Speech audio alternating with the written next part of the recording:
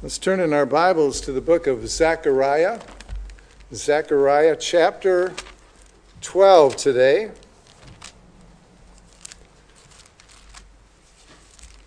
I've entitled the sermon, The Battle of Armageddon. What does that bring to your mind? Well, it's a battle, and it's at a particular place called Armageddon, the Valley of Megiddo. It's coming. It's still in the future. It's going to be a great battle. The outcome's already determined. Jesus is the victor. Christians are the victors, and Israel will be the victor on that great day. But you know, the Battle of Armageddon is just the culmination of the last 7 years of world history. In Daniel chapter 9, God told Daniel that there were 77s, 490 years determined for your people, that is, for the people of Israel. It's one of the reasons why I believe the rapture will take place before that tribulation period. Because that 7 years is for Israel, not for the church. After the 483 years, it said Messiah the Prince is cut off, and that's exactly what happened. The Lord Jesus Christ was put to death, rejected by his people. But there's still 7 years left. And it talked about there in the last verse of Daniel 9 how there'd be a world ruler, a prince that is coming. He's of the people who destroyed the nation and destroyed the temple, and that was the Romans. So out of some sort of revived Roman Empire, there will be a leader who rules, who Satan will take control of, whom we call the Antichrist, who we talked about last week. And he's going to make a covenant with the people of Israel. He's going to make a covenant with them, a covenant of peace. And Israel's going to be so happy. And as we saw last week, this is the foolish shepherd. This is the worthless shepherd that they're going to accept.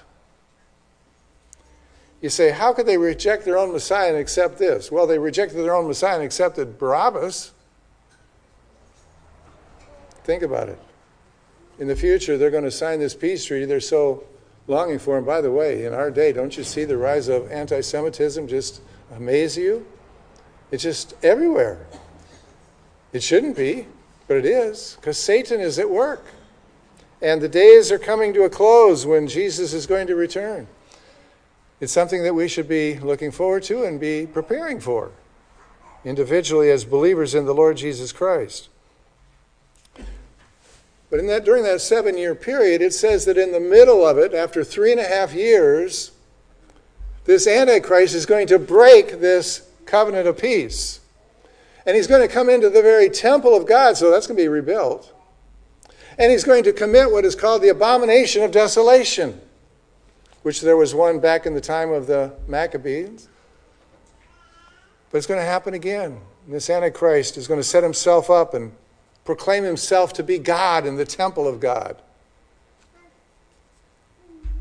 And then we see the final judgments of the book of Revelation coming upon the world, especially during those last 3.5 years of judgment before Jesus returns. And at the very end, all the nations of the world are going to be gathered together to fight against Israel. Various places it talks about this. We'll look at them a little later. And Jesus is going to return. He's going to empower Israel, and he's going to defeat the enemy. And that's what this chapter is all about. In fact, the last 3 chapters of Zechariah, someone has described as a major eschatological study. There are so many different aspects of what is yet to come that we're going to see in these 3 chapters. It starts off with the words, the burden of the word of the Lord. Now we saw that most of the first 8 chapters of Zechariah were historical, and then in chapter 9 to 14, you go back to chapter 9, verse 1, it says, the burden of the word of the Lord is against the land of Hadrach and Damascus and its resting place. So Zechariah is prophesying about these future things, and there's these 2 burdens, the one of 9 through 11, and now verses 12 to 14, chapter 12 to 14, the burden of the word of the Lord. Or some translations you might have, it says the oracle of the word of the Lord. It's a word that speaks of a sobering heaviness of God's judgment that is to come, but it also is the future of the weighty glory of Israel's salvation. Chapters 9 through 11 primarily focused on Gentile nations, although there was much also about the first coming of the Lord, his humble entry on the donkey, his rejection for the 30 pieces of silver. But these last 3 chapters are going to especially focus on Israel. And we're going to be doing, Lord willing, chapter 12 and 13 before our brother Rob Wertheim comes and gives us an update about what's going on in Israel. Probably be really related. But what we're going to see here is there's going to be a world confederacy that arises against Israel. Then there's going to be a stunning victory. Israel victorious through the power of their Messiah. The glorious appearing of their Messiah coming. And then the spiritual transformation, as we read about, they're going to look upon him whom they have pierced, and they're going to mourn. That's the point where Romans 11:26 will be fulfilled. All Israel will be saved. All that's left at that time. Now, a couple things just to note before we get into the passage. It keeps saying, on that day, on that day, on that day, on that day. In fact, through these 3 chapters, it appears 17 times. This is part of the day of the Lord, the time when God's going to judge the world and set up his earthly kingdom. I also want you to notice that God is speaking through all this, and God says, I am doing this. Look at verse 2. I'm about to make Jerusalem a cup of staggering. Verse 3, on that day I will make Jerusalem a heavy stone. Verse 4, on that day, declares the Lord, I will strike every horse with panic. And later on, I'll keep my eyes open. Verse 6, on that day I'll make the clans of Judah like a blazing pot.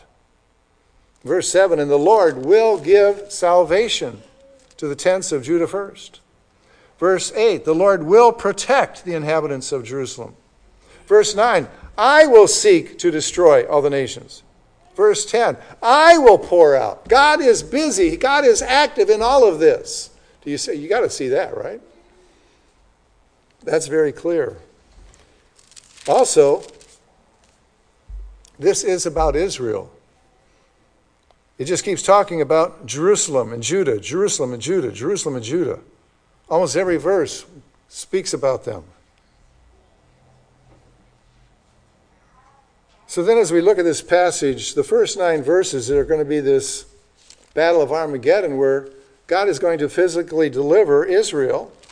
And then the last verses through verse 14 are going to be the spiritual transformation of Israel. So we start at verse 1. It says, the burden of the word of the Lord concerning Israel. Thus declares the Lord. Who's speaking? Yahweh, the Lord. He's speaking. He's making a declaration. And just in case you forgot who he is, he describes himself. Look at that. Thus declares the Lord who stretched out the heavens. What does it say in Psalm 19:1? The heavens declare the glory of God. The skies proclaim the work of his hands. He stretched them out like a tent. It's interesting. It's going to say he also founded the earth and formed the spirit of man within him. In Isaiah chapter 42, verse 5, it says, thus says God the Lord, that is Yahweh, who created the heavens and stretched them out, who spread out the earth and what comes from it, and who gives breath to the people on it, and spirit to those who walk in it. This is exactly almost the same thing as it's talking about here. So, this is the Lord who stretched out the heavens. Second, he founded the earth. What does that mean? He founded the earth. When God appeared to Job, in Job 38, verses 4 to 6, he said, "Where were you when I laid the foundation of the earth? Tell me if you have understanding. Who determined its measurements? Surely you know. Or who stretched the line on it? On what were its bases sunk, or who laid its cornerstone?" Well, we don't know that, do we? God did it, though. And then the third thing here in verse 1 says that he's the one who formed the spirit of man within him. Takes us back to Genesis 2. Verse 7, it says, "Then the Lord God formed the man of dust from the ground and breathed into his nostrils the breath of life, and the man became a living soul." This is the God who is speaking, okay? Now you know for sure who is talking. Now in verses 2 to 9, he tells what he's going to do. Now the background here, the end of the tribulation period, the armies of the world are gathered against Israel. They're fighting against Israel. There's warfare going on. You can trace some of it at the end of Daniel 11. And the Antichrist is waging war back and forth with some of the others, but their main focus is going to be on Jerusalem. And so God starts here in verse 2 and says, "Behold!" Pay attention to this. This is something startling, something to take a good look at. And God begins to describe what's going to take place at the Battle of Armageddon. He says, "I am about to make Jerusalem," and he's sovereignly going to do this. It's going to be judgment on the nations. It's going to also be salvation for Israel. He's going to do two things to Jerusalem. Here it is. "I'm about to make Jerusalem a cup of staggering to all the surrounding peoples." Oh, wow, what is that? Cup of staggering, it sounds like the nations are going to drink from a cup, and they're going to stagger as a result. And what is this talking about? It's talking about Jerusalem. Now, what kind of cup is this, first of all? It's not a little tin cup. The word cup here means a large basin from which many can drink.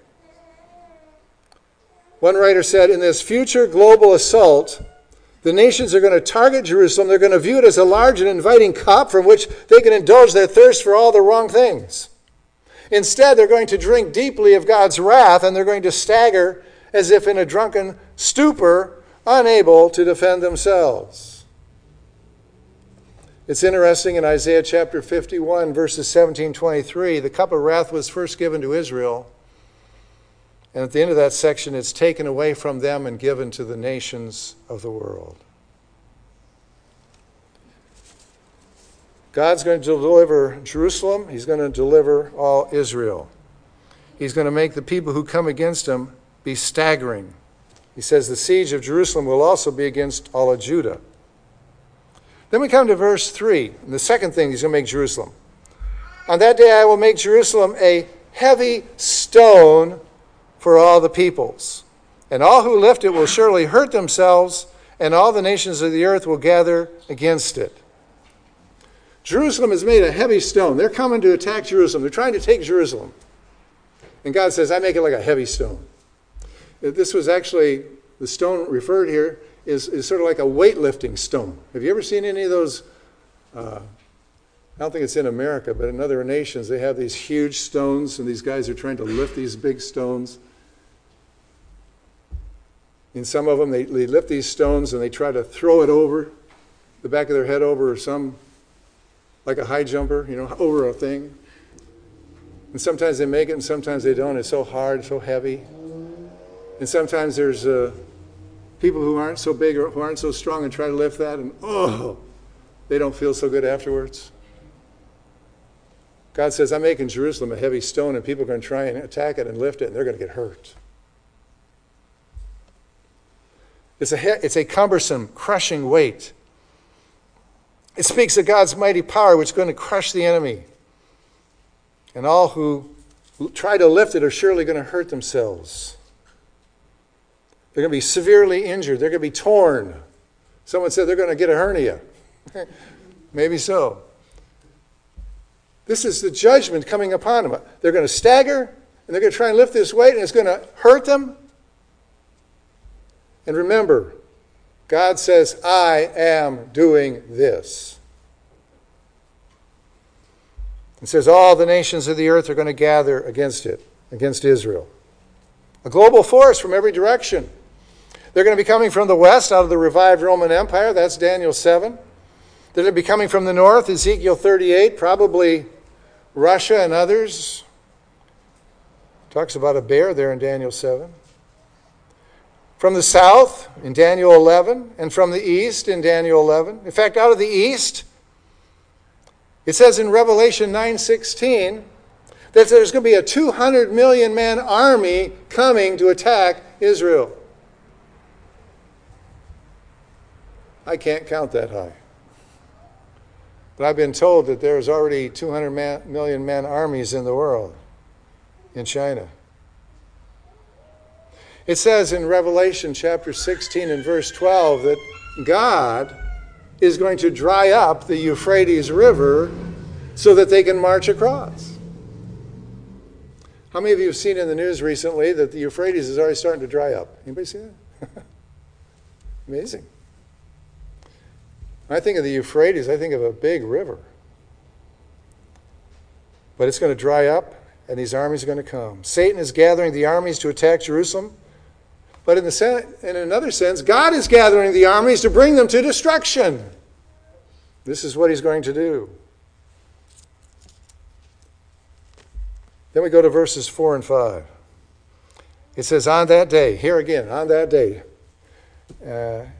still, it's God's plan to defeat the enemies and to get Judah to recognize that the Lord is the one who's strengthening them for this battle.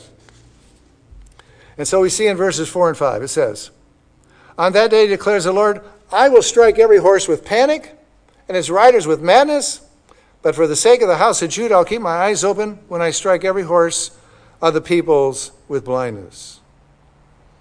Now, do you think there's going to be horses there? Well, there may be. Or it might be just talking about the strength of warfare. Who knows? It could be a picture of the strength of armies, because that's what it was in those days. It was the horses and the riders. But God's going to strike them with panic and with madness. He's going to disable the enemy. God is the actor again, you see. If it's modern technology, God can disable it. The riders, or perhaps soldiers, they're going to be disoriented. The weapons of war are going to fail these armies who have come against Israel. The soldiers are going to act irrationally. It'll be self-destructive chaos. Say, how could that happen? Well, have you ever read your Bible? Has it ever happened before? Remember the time of Gideon? What kind of a fool was Gideon? 300 men against what, 100,000? You want to be the leader of that? He wasn't, God was. And God gave him the victory. And all they did was make a lot of noise and break their pitchers and have this light and blow their trumpet, and all the enemies started fighting and killing each other. Amazing. Well, we might think of some other times. Time of Elisha. Remember, they were surrounded. The city was surrounded. They were on the verge of giving up. And Elisha said, tomorrow, deliverance. Remember the 4 lepers that went out and found the food and found everybody had fled? Why? Because the Syrians just started fighting against each other, and they heard things and they flew away. Or the time of Jehoshaphat. The army comes against him. He cries out to God, and God says, I'll give the victory. And what happens? God sends out the angel, and he kills, 185,000 in one night? God can turn armies into panic. They'll hear things that aren't, but are, because God made them hear it. And they flee, or they fight against each other. Yes, God is going to be working. At the same time, he's going to be watching over. He's going to be caring for the clans of Judah. Judah is surrounded by the enemies, but God is in the midst of her, fighting for her, protecting her, and they're going to acknowledge that it is God who is helping them. It does seem, in a sense here, that God is also using the people and empowering them, and yet God gets all the glory. Look at verse 5. Then the clans of Judah shall say to themselves, the inhabitants of Jerusalem have strength through the Lord of hosts, their God. So they're acknowledging where the strength comes from. Their strength comes from the Lord. We continue on verses 6 and 7. It says, on that day, again, here it is again. And God says, I will make, again, God is busy, God is active. He says, I will make the clans of Judah like a blazing pot in the midst of wood, like a flaming torch among sheaves. And they shall devour to the right, to the left, all the surrounding peoples, while Jerusalem shall again be inhabited in its place in Jerusalem. Before, he's making Jerusalem, right? Like a staggering cup, like a heavy stone. Now what's he doing with Judah? He says, I'm making them like a blazing pot in the midst of wood, like a flaming torch among sheaves. Woo! Can you see a flaming torch touching a bunch of sheaves? What's going to happen? They're going to get burned up quickly. Great conflagration. God here moves from Jerusalem to Judah and says it's going to be a blazing pot.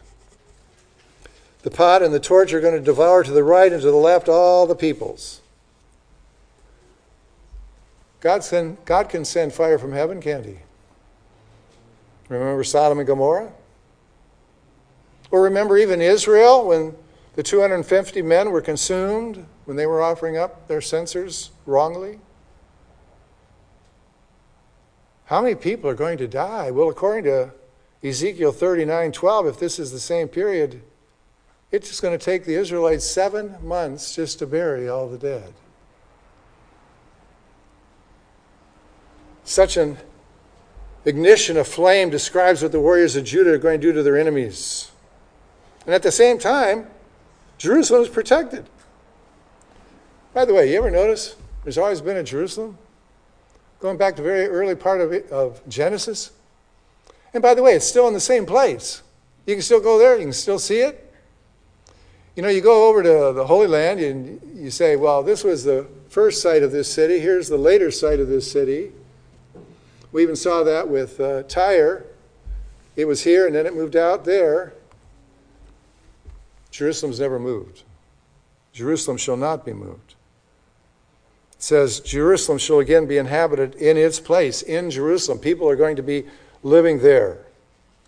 Then we come to verse 7. And the Lord will give salvation to the tents of Judah first, and the glories of the house of David and the glory of the inhabitant of Jerusalem may not surpass that of Judah. That's interesting. God doesn't want Jerusalem and the house of David to think that they're better than all the rest of the common people. So it goes back to the tents of Judah first, and God says, I'm going to deliver them first. I'm going to take care of them. I don't want the leadership in Jerusalem and Judah to think that they're better than, or in David's house to think they're better than everybody else. We got to continue quickly here. Verses 8 and 9, it says, on that day again, the Lord will protect. Here the Lord is doing it again. He's going to protect the inhabitants of Jerusalem. Listen to this. So that the feeblest among them on that day shall be like David. The house of David shall be like God, like the angel of the Lord going before them. And on that day I will seek to destroy all the nations that come against Jerusalem. Wow. Not only is he going to protect Israel and Judah and Jerusalem. By the way, the idea of protection here is the idea of a big shield. God is shielding them. Same idea was there with Hezekiah's day. They were protected. But he's also going to empower the people. And so the feeblest, the weakest, the most cowardly on that day are going to be like David. Now, who's David? David was their greatest warrior. When you think of who's the greatest warrior in Israel's history, David. Why, he conquered Goliath, and Saul killed his thousands. But David, his tens thousands. So he was the greatest and mightiest one. And so the weakest are going to be like David. But then it says the house of David is going to be like God. That is, like the angel of the Lord. Because the angel of the Lord is going before them and strengthening them. You say, wow, how can they be like God? Well, Moses was like God to Aaron. Remember that? I'm going to make you like God to Aaron. So when Moses spoke, it was like God was speaking to Aaron, telling him what to do. And this will be like the angel of the Lord, their Messiah, God in human flesh. This is what they'll be like. And on that day, verse 9 again, I will, still active, I will, the Lord is going to seek to destroy all the nations. You see, it's during that Battle of Armageddon that Jesus returns, Revelation 19, and brings an end to all of it. Well, that's a wonderful physical deliverance for Israel. But something more is necessary. And so we look at verses 10 through 14 and we see Israel's spiritual transformation. Look at this, verse 10.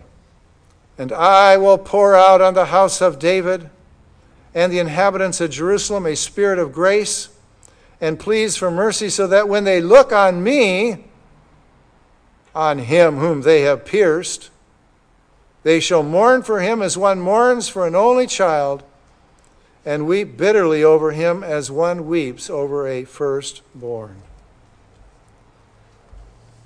Can you imagine what the people in Zechariah's day were thinking when they read that? Zechariah, what are you talking about? Who's going to pierce the Messiah? It was going to happen, and it did happen. It happened to the Lord Jesus Christ. He says, I will pour out. Again, he's active. God is the initiator. He's the accomplisher. He's the author and the finisher. The author and the perfecter. He who began a good work will complete it. That's the work of God. God pursues sinners. Luke 19:10, the Son of Man has come to seek and to save those who are lost. He draws them to himself. He regenerates them by the power of the Holy Spirit. We were dead in trespasses and sins, Ephesians 2. But he made us alive. Praise be to God. Salvation is a work of God from beginning to end. He says, I will pour out on the house of David and the inhabitants of Jerusalem a spirit of grace. Pour out. Somebody noted God always pours out, he doesn't sprinkle. Interesting thought. The word means to drench or to flood. God's grace is going to be poured out in such a great measure upon Israel that they're all going to be saved. They're going to be completely saturated with the Spirit's presence and ministry. This is foretold in Ezekiel 39, 28 and 29. This is foretold in Joel 2:28.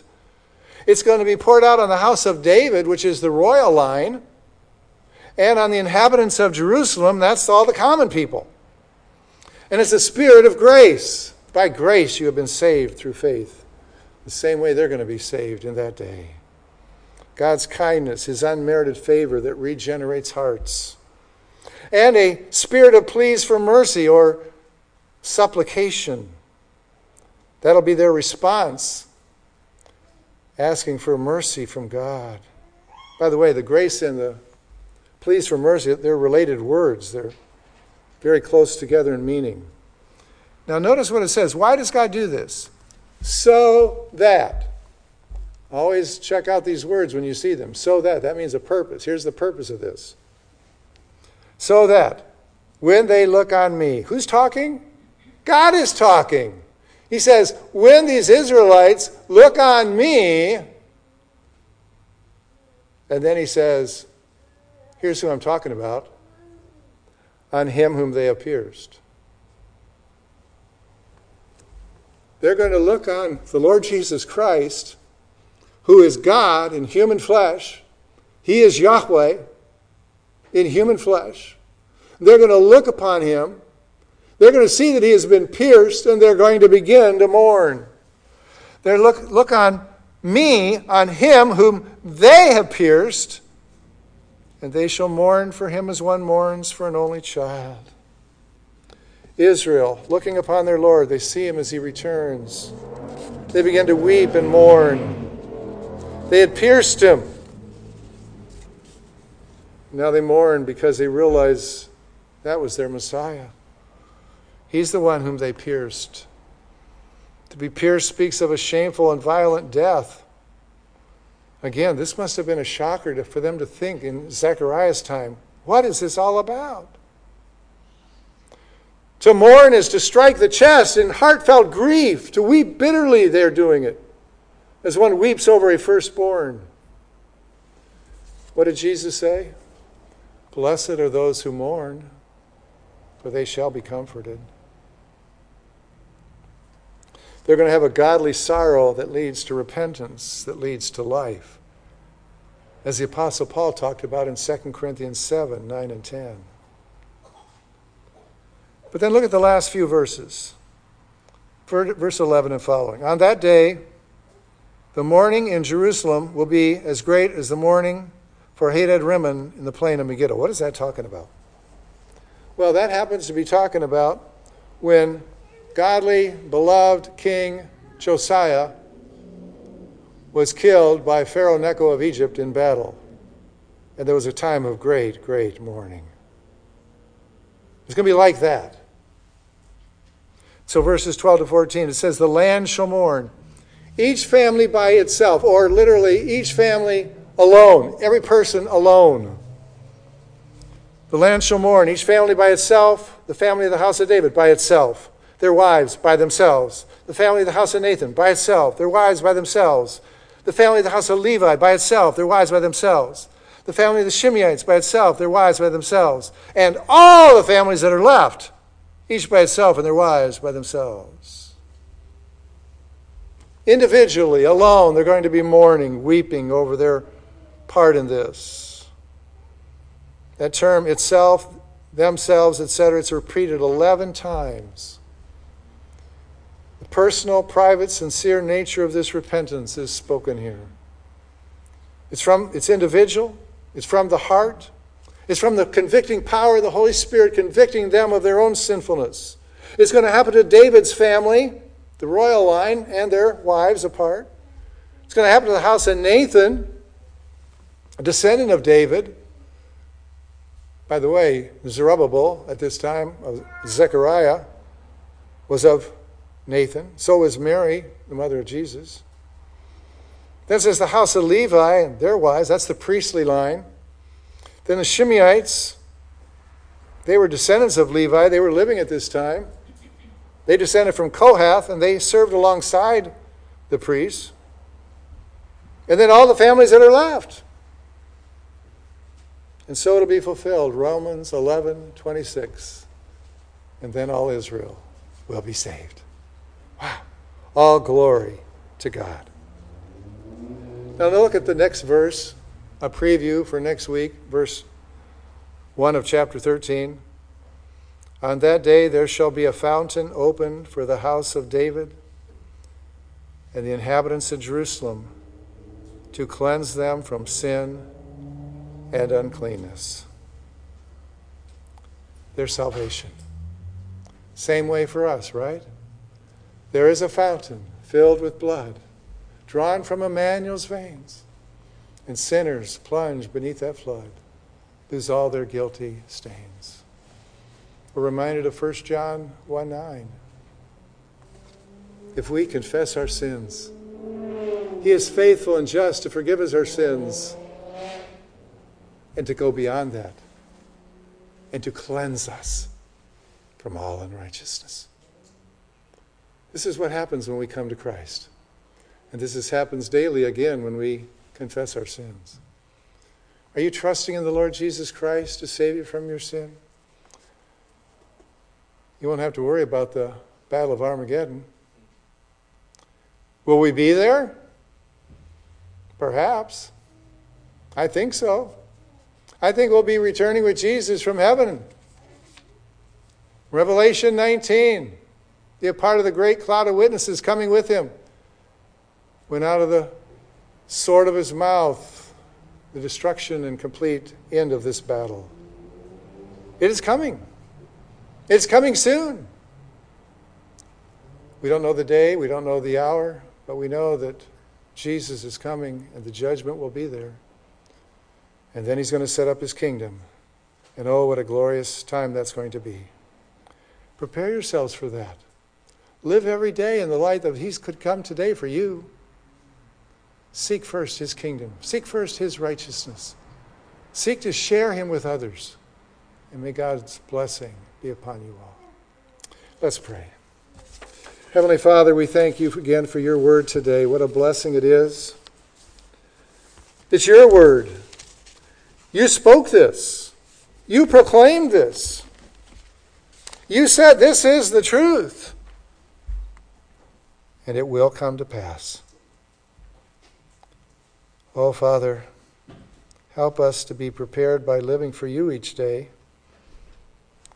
so that we'll be ones who are coming back with you, not ones who will be suffering during that time. Oh, Lord, we give you thanks. We worship you. In Jesus' name, amen.